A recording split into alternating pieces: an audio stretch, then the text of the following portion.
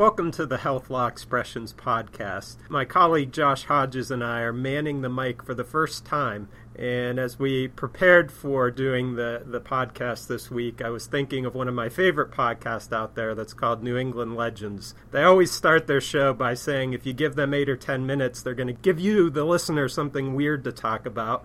So we're taking the same approach here at Horty Springer. If you give us 8 to 10 minutes, we'll give you something interesting to talk about.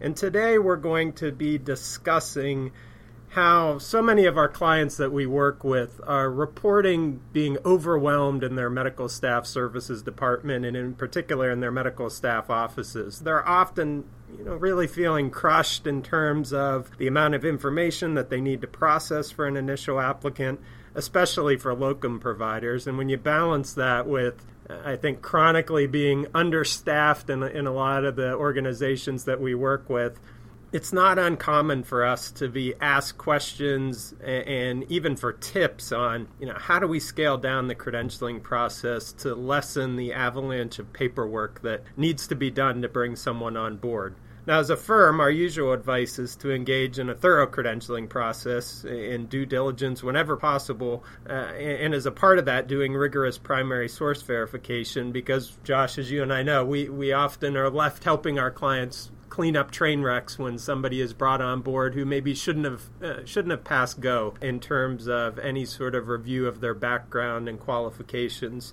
But we do recognize, again, that there's a lot of burden to this process and that, I guess from a regulatory perspective, there is some wiggle room in terms of how far do we need to go with some of the verification steps that are typical in the credentialing process. And we recognize that it may be possible to reduce some of those burdens. So when we're asked, are there any hard and fast rules about the essentials of credentialing? Again, we understand that this isn't always black and white, and that in a lot of cases we can use a reasonableness standard to determine, all right, how much do we really need here to evaluate someone appropriately? For example, right, one of the questions we often get is, hey, we're in the medical staff office. We are currently looking at all of an applicant's hospital affiliations going back to their training and residency days, which maybe makes sense from the perspective of somebody who's, been practicing 2, 3, 4, 5 years, but where I think some of the frustration is, you're telling me this person who's, has a 30-year history with a perfect track record that we really need to go back and do that affiliation look at every single stop they've had along the way. I mean, doing that, again, is a burden. So as we think about that particular issue in terms of hospital affiliation, Josh, is it possible in any way to limit that look-back period? It is possible to limit that.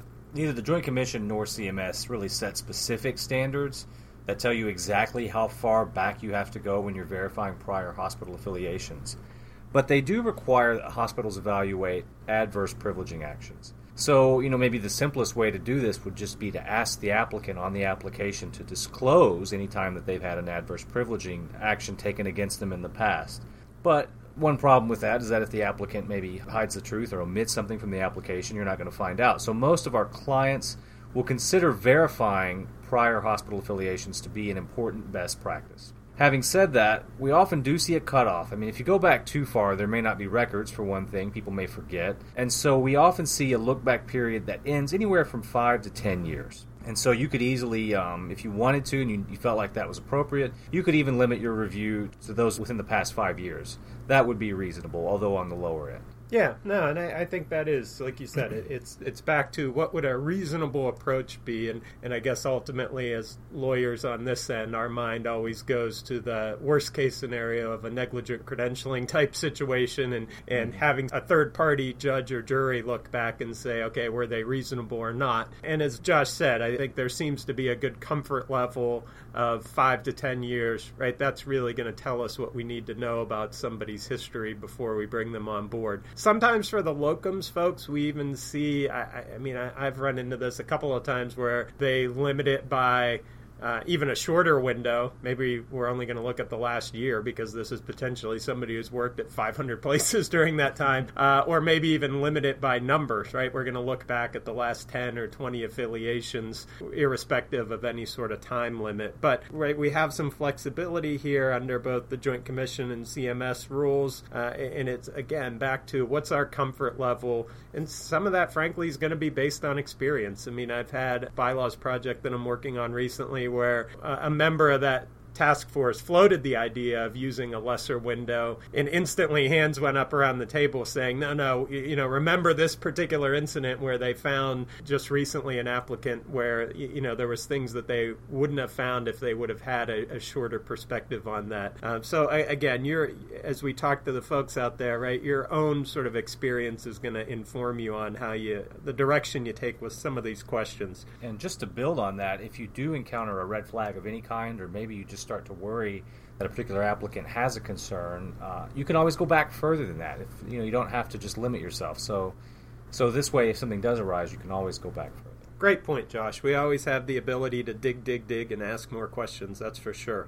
Another area where we see questions come up about, is there a different way to do this, is the area of claims histories. A common thing we hear, Josh, is, boy, this feels really inefficient that we're running national practitioner data bank reports that show any sort of, payments that have been made for a malpractice issue. And then we're also running this full claims history for each applicant. And so, again, not uncommon for somebody to say, can't we just do the data bank? Right, we have to do the data bank stuff. Isn't that enough? What do you think about that one? So, again, you have some wiggle room here. Both the Joint Commission and CMS require that hospitals consider evidence of any kind of unusual pattern or excessive number of malpractice suits. The issue with the data bank reports is that they may not capture everything. There are a few loopholes where things may not be reported. Because those data bank reports aren't going to capture everything, you really need to have some kind of claims history taken into consideration. We have seen clients limit the look back on this to 5 to 7 years. So that's, again, we're seeing this wiggle room here, this recognition that going back too far may not offer much benefit. So it would be reasonable to only look at claims from the past 5 years, as we saw before. Yeah, and that, I couldn't agree more. I mean, one of the things that has been enlightening to me as neither Josh nor I or anyone else at Horty Springer are malpractice attorneys, but we are often exposed to questions about, new applicant, how many lawsuits are too many, how many should be a red flag. And one of the things that's interesting about the data in that world is just the connection between being sued and bedside manner / professionalism. So back to Josh's point, I mean, you could potentially have an applicant who is sued a lot. They're all sort of deemed frivolous or dismissed. None of that would show up in their data bank queries, right? Because there's no settlement, there's no money being exchanged.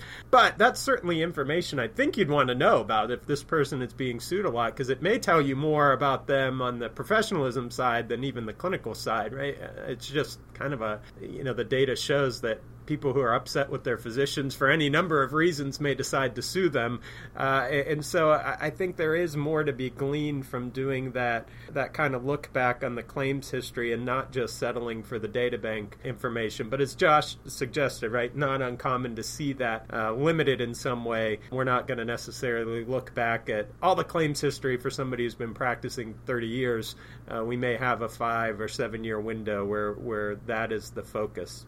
So with that, again, we're giving you 8 to 10 minutes here, and by our watch, we're right on time with that. So we hope this helps tie up some loose ends for you out there as it relates to these specific issues. And we hope that you keep an eye out for the next issue of the Health Law Express and the next episode of Health Law Expressions podcast. So thank you for joining us.